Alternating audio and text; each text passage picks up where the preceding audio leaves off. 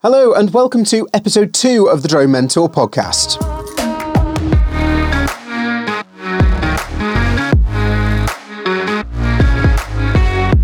Welcome to episode 2 of the Drone Mentor podcast. I'm Matt Williams, I am the Drone Mentor. And today, based on really the feedback from you guys since the first episode went live over the last week or so, I thought I'd bring you a little bit further on in the journey. Last week I gave you kind of the journey to me becoming the Drone Mentor, and thank you to all of you who listened last week, a few hundred of you who listened at the time of doing this a week later, and lots of you got in touch, and the feedback you gave and the kind of reviews and the questions that you sent in via email. If you want to do that, by the way, you can get hold of me, hello@thedronementor.com. Please feel free to drop that in. I'm doing this for you guys, for the community, to help you learn, build and grow. That's what this is all about. But from that, lots of you wanted to know how we got started in the drone industry, how we kind of went from zero to where we were. And I think I'm going to try and boil that down into 20-25 minutes or so. Hopefully, it may go longer.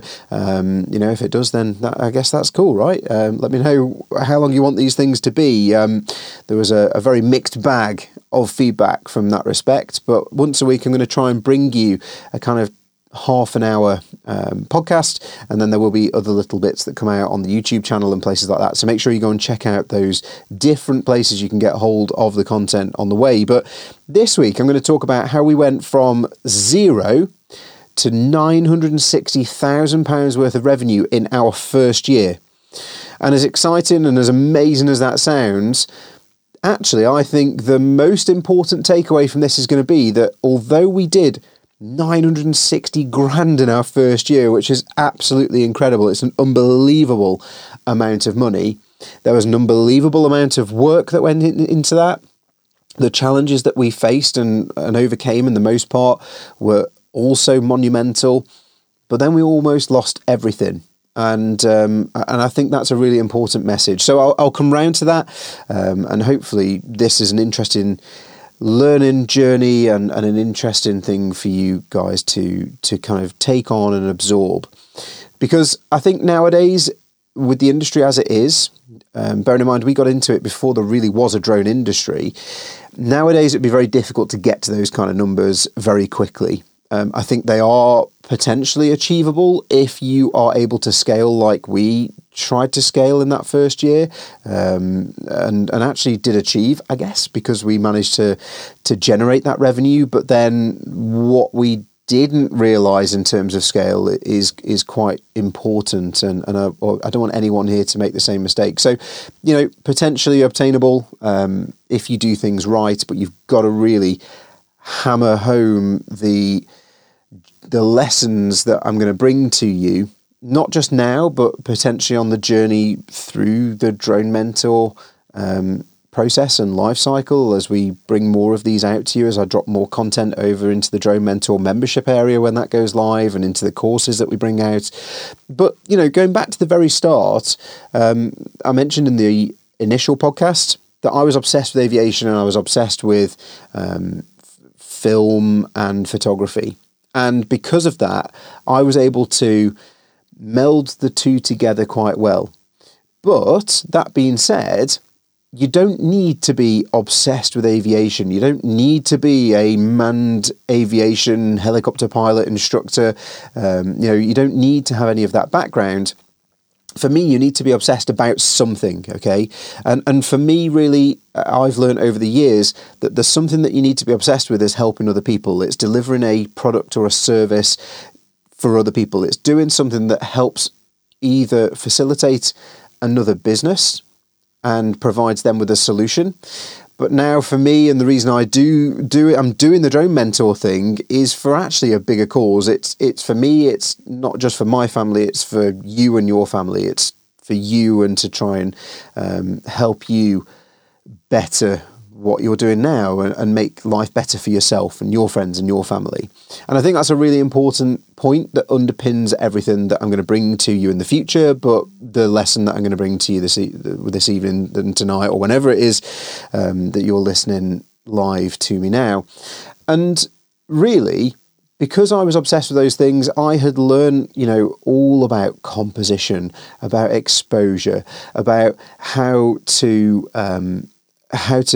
take good photographs, how to make good content that looked quite good straight from the get-go.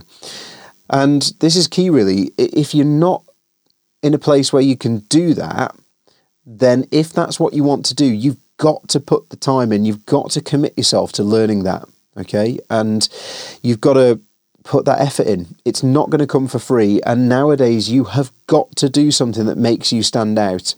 The thing that we did at the time that made us stand out from other people was that we marketed ourselves really hard. We put ourselves in the right places. We never said no to an opportunity, but we generated those opportunities. We didn't wait for them to come to us. So, those of you who've been listening so far, those of you who've listened to me in the past will know that I say it's not about getting a drone, a license or a certificate or a qualification and a website. It's about a lot more than that. It's about working out where you can provide value and deliver value to somebody else that they are willing to pay you for. Okay? There are still, as I kind of record this podcast and make these videos today, there are still people out there who will pay £1,200 to £1,500 a day for a good drone pilot.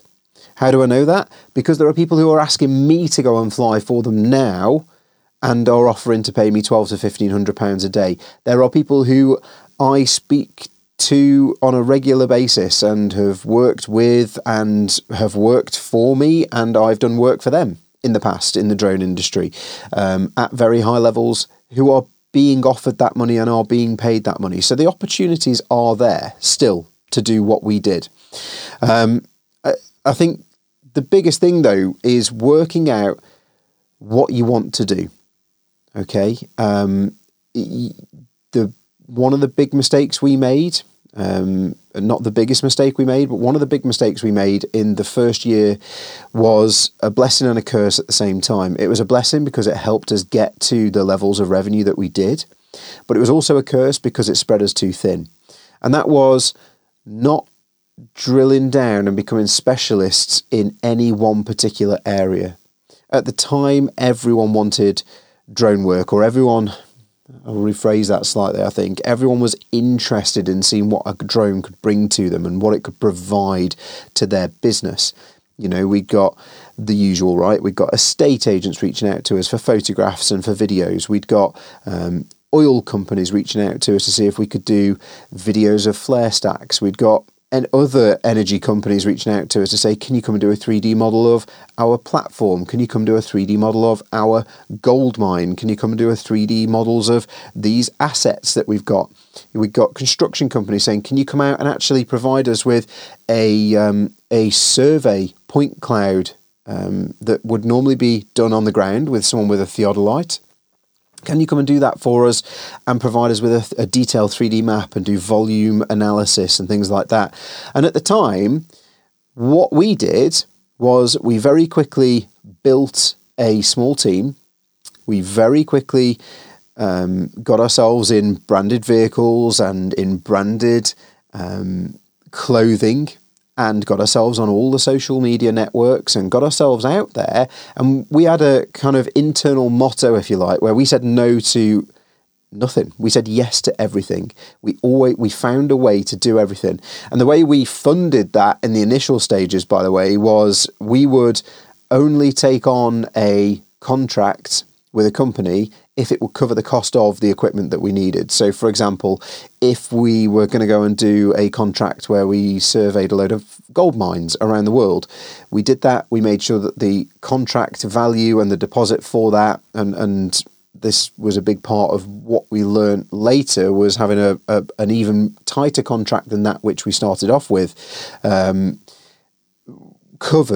deposit covered the capital outlay. And I think that was hopefully a smart move. It meant that we survived through that rapid expansion phase. I personally, just to take a little tangent on that, I personally, now looking back, would probably have kept the money in the bank rather than buying those assets. I think I would have leased them, because as we found out, actually what happened was we ended up sat on hundreds of thousands of pounds worth of capital expenditure, aircraft that cost £40,000 a time, if not slightly more or quite considerably more in some cases. And we'd paid for them through the contract values, but then they weren't worth much because after a year, the service life on them we'd utilised heavily, and or the next level or two of technology had come out, so those assets weren't then worth very much. So I think one of the things I would definitely change, alongside the main point I'm going to make here, is that we would probably look to asset finance most things, but your personal circumstances will vary. That's just one of the key takeaways, I think, from that. And we could then have used that money that we'd have kept in the bank to expand in terms of staffing and stuff and infrastructure, which is the main point I'll come on to later. But yeah, so we said no to nothing. We said yes to everything. And that meant that we ended up doing lots of different things, which was awesome because on the one hand, we grew an amazing portfolio. We grew an incredible pool of talent. We grew our capabilities massively. I mean, we were at one point, we spent kind of around £50,000 on computer equipment just so we could generate 3D maps more quickly. But that was the kind of volume of work that we were getting, the value of the contracts that were coming in at the time. And those things are still available now, guys, by the way. You could still go out and get that kind of work. It is still out there. And again, I know that because we're being offered it and we pass it on to our community. But yeah, it's really interesting, I think, that journey that it took us on. But we also went down the route of, for example, setting up the training school and qualifying hundreds and hundreds and hundreds of people, and we spread ourselves out. One of the ways I think it's interesting, though, we then started to drill down into, okay, cool. We've had a really good first kind of 3 quarters of this business year. What do we want to concentrate on? What really floats our boat? And at the time, for me in particular, we had our teams going out and doing the surveying and the mapping and things like that. For me in particular, I wanted to get back to the roots that I had, which was I wanted to do film and TV. Okay, I wanted to be on Hollywood films. I wanted to be doing commercial TV. And that then was like, okay, cool. So where do we go to get ourselves in front of those clients? Okay. So I think you need to ask yourselves that question.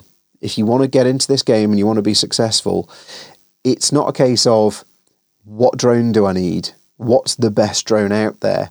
Because the best drone out there is the best drone for your client and the data that they want. Okay, going out and buying, a FreeFly Alta X with an Arri Alexa Mini camera underneath and a Movi Pro gimbal is awesome if that's what your client is looking for. They're looking for that stabilized data from an Arri Alexa, but that would be useless to go and take to a gold mine in Peru, because it wouldn't be the most efficient way of getting that, and it wouldn't be a suitable aircraft to go and capture that data with. You'd be wanting something like an EB or a Winktra drone at the time of shooting this, of recording this. Those would be the kind of things that you would want to go and get if you wanted to map gold mines and do huge areas, because those are the things that then allow you to capture that.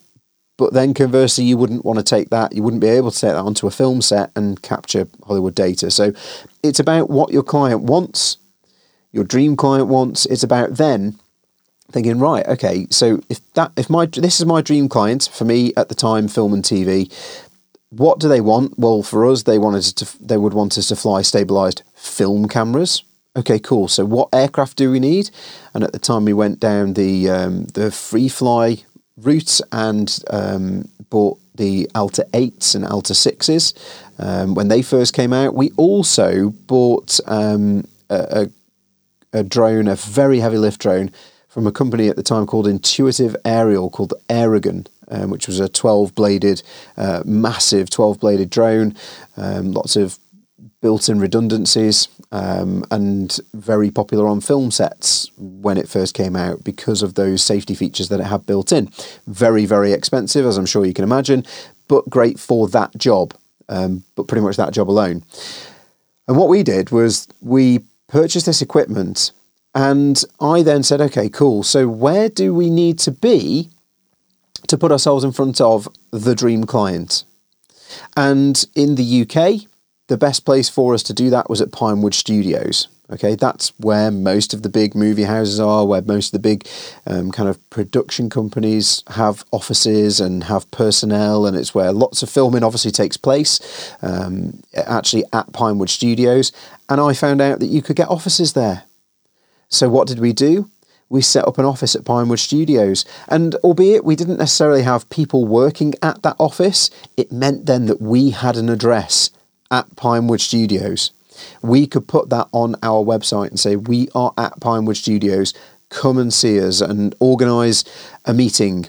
And what we did was I would go down with the branded clothing on. We'd have the branded, we had an amazing branded truck, a big Toyota Hilux that we had fully wrapped in a custom wrap with pictures of the Alta 8 on it and all sorts of stuff. It was really cool. It cost a fortune to get done, but that money, that outlay on that marketing spend came back in the first job that we did.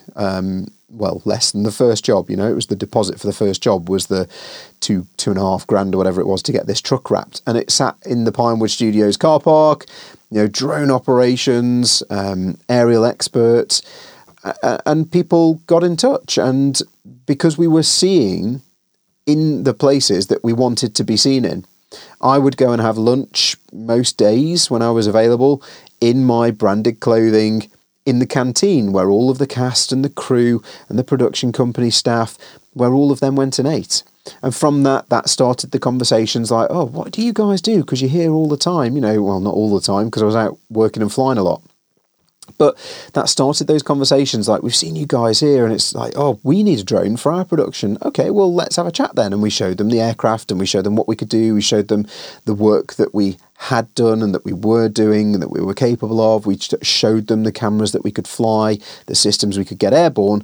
And that then got us an in into some fairly major productions. The other thing that kind of came off the back of that was going to functions. So it was all about the networking. And the network that we built up in and around ourselves, primarily, if I'm honest, for that audience at Pinewood Studios. We went to the charity meals that they had on. We went to the evening functions that they had on. We went to the networking meetings that they had on that you could only get into if you were a tenant.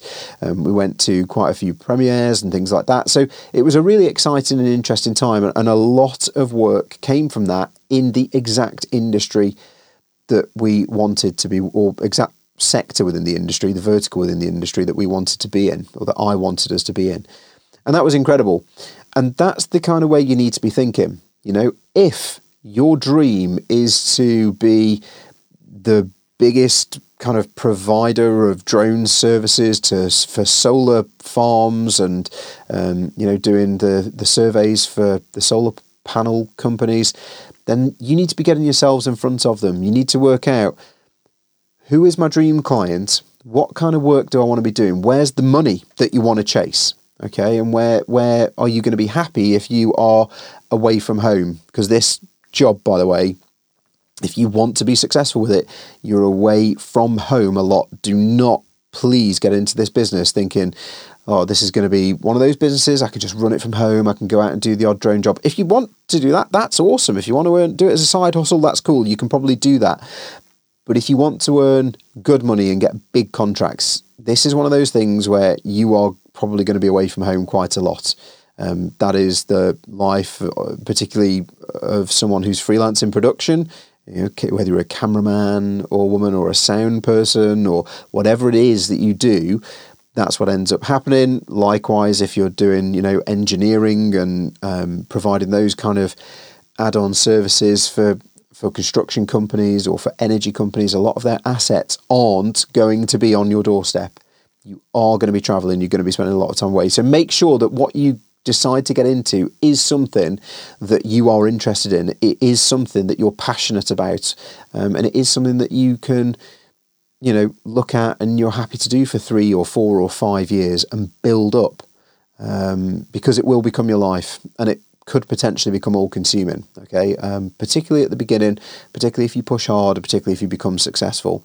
It's all well and good once you are known for something, then you can get to pick and choose. But when you're on the way up, when you're trying to make that climb, and maybe if you're not entirely certain exactly what it is that you want to do, but when you're trying to make that name for yourself, you've got to try and be everywhere and be in front of people. And the only way you can do that is by being everywhere and being in front of people. So that I think is a really important thing to consider. You'll be away a lot, but you need to work out who your dream client is, how you can serve them, how you can deliver a solution to them, and then work your way. I always say start at the end. What's the data the client needs? Who's your dream client? What's the data that they need? How can you get that? And then how can you get in front of them? Okay, and I think that is really the crux of the journey. For us, we nailed that. But we nailed it almost, I think, too well in the initial stages, in so much as I say, we were spread out all over the place and spread far too thin. That meant I was away from home pretty much constantly for the first 12 months of the business. All of the team, apart from the couple of office staff that we had, were away from the business for that first 12 months. And that was cool because it was bringing the money in and we were getting the jobs done, but it did mean that we then weren't able to necessarily create a pipeline, because the problem you've got is as you generate more business, you then have to go and serve that business and serve those clients. Whilst you're doing that, you then don't potentially, if I was out filming for 6 weeks on set somewhere, I wasn't able to have meetings with people back at Pinewood or in the UK or wherever it may be around the world, because I was on set, I was on location filming. So that then meant that it was kind of feast and famine, right, in a way, because we didn't have a reliable way of generating leads. We didn't have a reliable way of then converting those leads into prospects and working on those prospects. And we then didn't have a reliable way of converting those prospects into clients and moving people through that life cycle, through that journey. And that all really came to a head in probably the final quarter of that first year, when we were all, high-fiving, and when we saw each other in the office, it'd be a quick high five normally as we transferred vehicles and someone offloaded some stuff and loaded a van up with something else and we drove it off into a different direction. Because it meant that actually then there was very little new work, because we got a lot of recurring contracts, which was brilliant, but there was very little new work in the pipeline and being generated and brought through. So actually things then very quickly, when we kind of hit the following spring, fell quite flat. The training was going really well, the 3D mapping and stuff was going really well, but at this point we started to take on a load more staff, we'd taken on bigger offices, our overheads had gone up considerably based on a growth chart that I was looking at. Bear in mind, I'd never done this before. I'd never done this as the serious business side of things before. I'd dabbled in things like my computers in the past, building computers and a few side hustle things. I'd never had something that was on this kind of trajectory. And I saw this trajectory and I was like, yes, we have made it. We're going to do £1 million in our first year. This is absolutely incredible. I'm going to be living the dream. I'm going to have a yacht in Monaco in 5 years' time. Not realising that it doesn't quite work like that, because that trajectory that we scaled up staff and premises and all this sort of stuff based upon was predicated on the fact that we would continue to grow. And actually what I did, quite foolishly now looking back, was I hadn't put the systems in place to ensure that business was sustainable. So although we did 960 grand in that first year, which was amazing, I hadn't put in a way for us to generate leads on autopilot. I hadn't put in a way for us to ensure we had this pipeline. We didn't even have a CRM, a customer relationship management system. We didn't have a system to know who owed us money, who we'd got as leads, who we'd got as prospects. We'd actually got literally a diary, a black book in the office, that when someone called up and they wanted something or they were inquired about something, it went in the black book. But that was it. And if the person whose book it was in was away, then that wouldn't get followed up. We wouldn't have a way of knowing that someone that one of the team had spoken to 6 weeks ago had said, oh, could you do this job? Or could you come back to us and quote on this? Or could you come back to us and tell us how you would do this? Or give us a quote for this? If they were away on holiday, or if they were away ill, or if they were away on a job, as I was for up to 6 weeks at a time, as were lots of the operational team who needed to be involved in these conversations, those conversations were never had. And it really does pain me now to think, it's scary to think of the amount of money that we must have left on the table and the amount of people who we must have, pardon my French, pissed off by not getting back to them. And I'm sorry if you're listening and you're one of those people, but we just didn't have the systems in place. And this really is what the Drone Mentor for me is all about. It's about me being open and brutally honest with you all. It looks as though we've got a successful business, and potentially to those who are aware of us and who've followed the journey and are aware of what we've done and who we are and how we do things.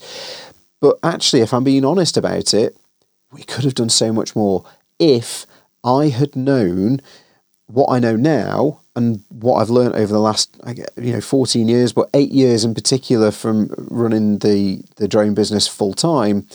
If I'd have known even what a CRM was at the time, let alone how to use it, if I'd known what a lead magnet was so that we could generate leads on autopilot, if I'd known what those things were at the time and then how to use them and how to leverage them to generate this continual flow, this continual pipeline of business, we would be in a very, very different place now. And I dare say I would not be doing this podcast with you now. And I certainly wouldn't be doing it from my home in Stoke-on-Trent, right? That would be a definite. So, yeah, a really, really important thing is that it's, there are a whole bunch of things to master if you want to do this. And I would never, in the first instance, when you're first starting out, I wouldn't turn work down at first.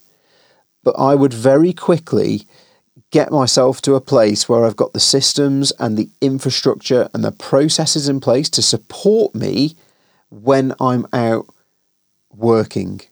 Okay. And then very quickly, once you are getting work, once you are earning money, if that's what you want to do with this game, in this industry, with this business, very quickly try and drill down into what it is that floats your boat, what it is that you want to be doing, what it is that makes you want to get up in the morning and makes you happy that to go and do the work if you're potentially away from home for a long time. It's not all about the money. It's the money and the lifestyle combined, I would suggest. So you've really got to, and your fulfillment, of course, and you've got to work out what it is that drives you and what it is that you're going to be happy to do moving forwards.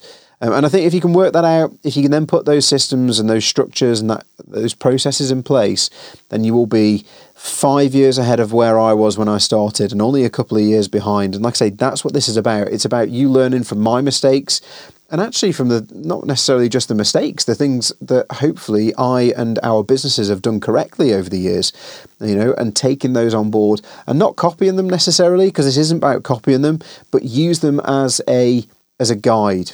Use them as a checklist of things to do, of things to start thinking about, of things to start learning about to move yourself forwards more quickly than I was.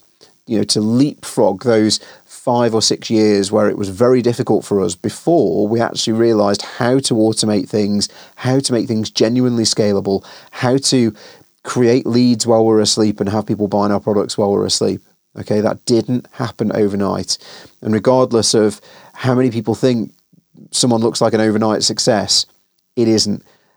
For us, there is years and years and years of mistakes and hard work and crying and the emotional roller coaster that comes along with owning a business to understand and appreciate. And if you can take on these lessons that hopefully I'm going to be bringing you, then you'll be in a very good place. What we have done, and I alluded to it on a YouTube video that I did a few days ago if you're listening to this live, and you can go and check that out on the channel, youtube.com/The Drone Mentor.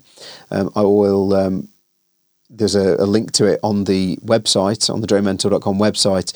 And I kind of talked about it in there. I ran a mentoring program a couple of years ago that we called the 2 Comma Club at the time. A number of people went on to become very successful, and the things that we taught in there were the processes and the frameworks that we've put in place. What I've actually done is spent the last couple of years, because we actually closed down that mentoring program because of the COVID pandemic, and actually over the last couple of years, what I've done is boiled that down even further into a framework that hopefully anyone who wants to start a drone business can take away. We're calling it the Droner framework, the Droner process, and I will bring more of that to the subscribers to the newsletter this week, onto the Drone Mentor newsletter. So if you want to get the inside scoop on this, go to thedronementor.com and go and sign up to join the community in the newsletter at the bottom of the homepage. And I will send you out the outline of the framework, and I'll be talking about that in the next episode of the podcast as well. So hopefully you've found this bit useful. There's a couple of little nuggets in there that you can take away and help you to move forwards. And I'll be bringing you the actual framework, the Droner framework, that we have developed over this last couple of years based on our 8 years before that of mistakes and successes and highs and lows in the industry for you, because we want to help you learn, build and grow. So with that is me for this episode. I hope you have a great week. I will be back with you in a week's time. And please make sure you go to thedronementor.com, sign up to the newsletter, go and check out the Drone Mentor on YouTube as well. And if you've enjoyed the podcast, please let me know. It'd be very much appreciated if you could give us a review on whichever platform you listen to your podcasts. And feel free to get in touch. It's hello@thedronementor.com. Drop me an email. Let me know what you want to hear. Let me know if this has stirred anything, or if you agree or disagree with what I've said, or if you'd like to hear anything in particular, please let me know. But until next time, everybody, I've been Matt Williams. I am the Drone Mentor. Fly safe and blue skies.